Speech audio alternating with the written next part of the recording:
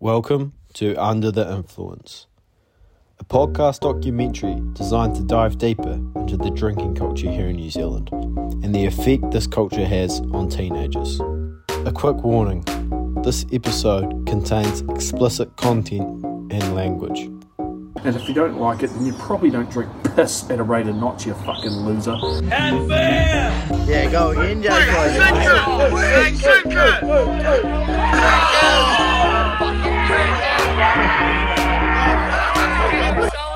Episode 3, The Silent Suffering. Welcome to the third and final episode of this podcast documentary.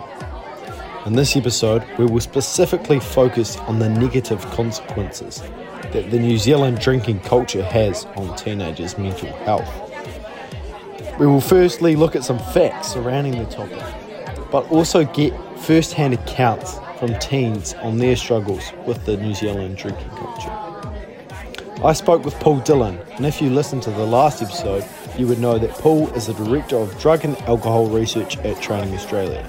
He is also heavily involved with school communities and young people across Australia and New Zealand. Here's what he had to say. Well, the trouble with the mental health stuff is that there are some people who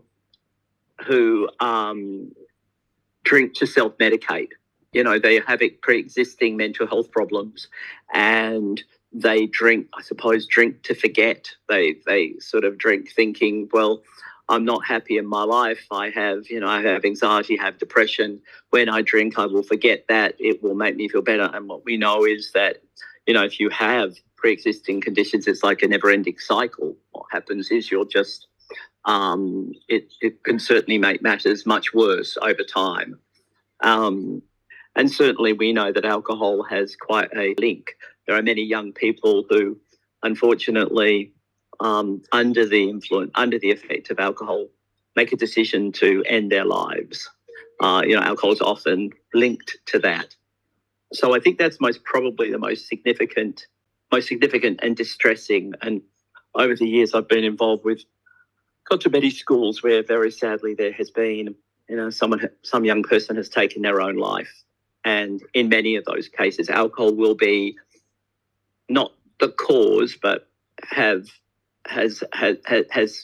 is involved in some way. So it's kind of your reason for drinking, I think, that's very closely linked to mental health. Of course, any drug, whether it's legal, illegal, or pharmaceutical, kind of changes where you're at. And of course, it's going to have an impact on, it's going to have mental health effects. You lose your inhibitions, you think in a different way, all of that kind of stuff. Certainly if you have a pre-existing condition, if you don't have a family history of depression or anxiety or anything like that, you've got to be a little more careful around alcohol. There is a plethora of evidence that supports what Paul just mentioned.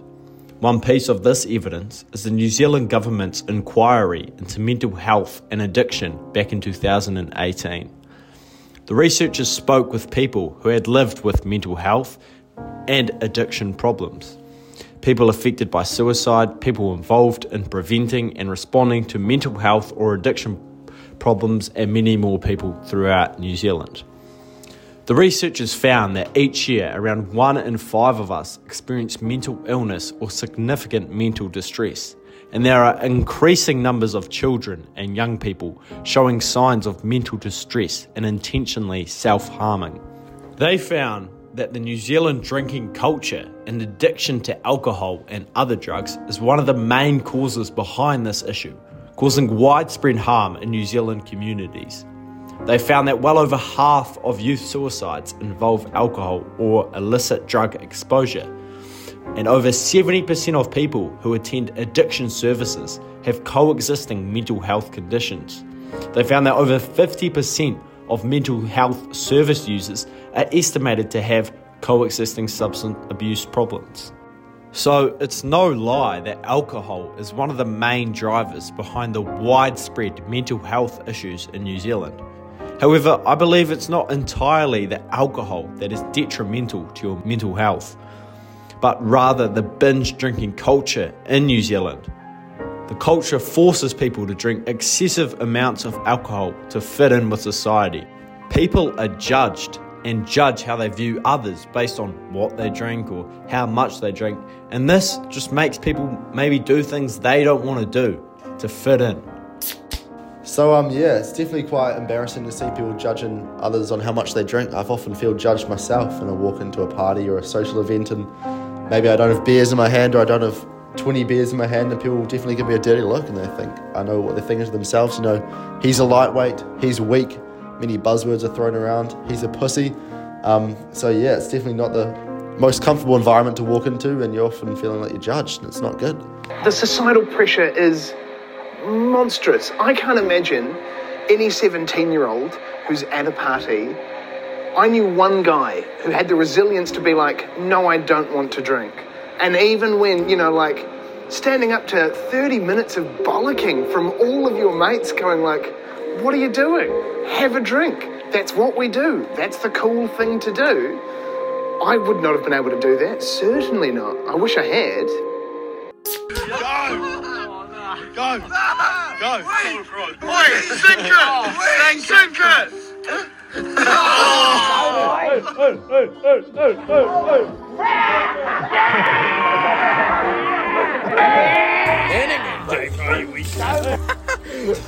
Yeah, go, you pussy.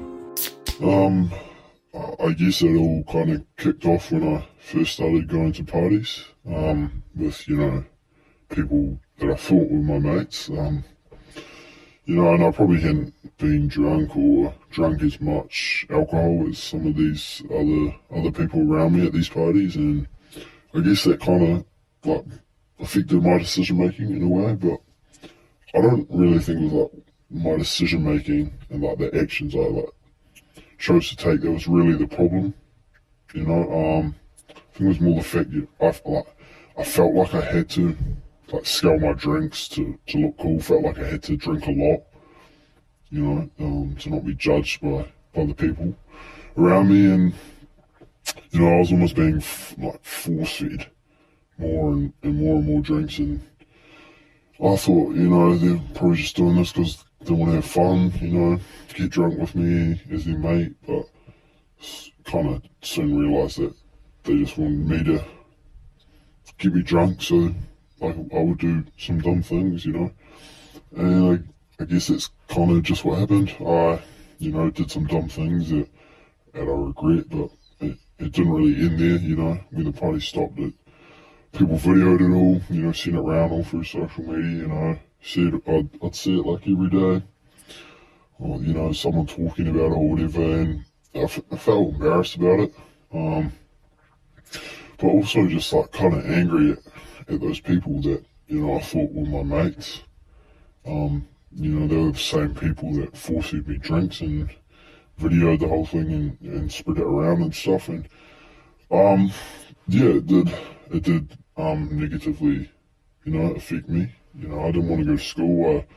I didn't want to see anyone that I knew had seen the video. I didn't know who my real mates were.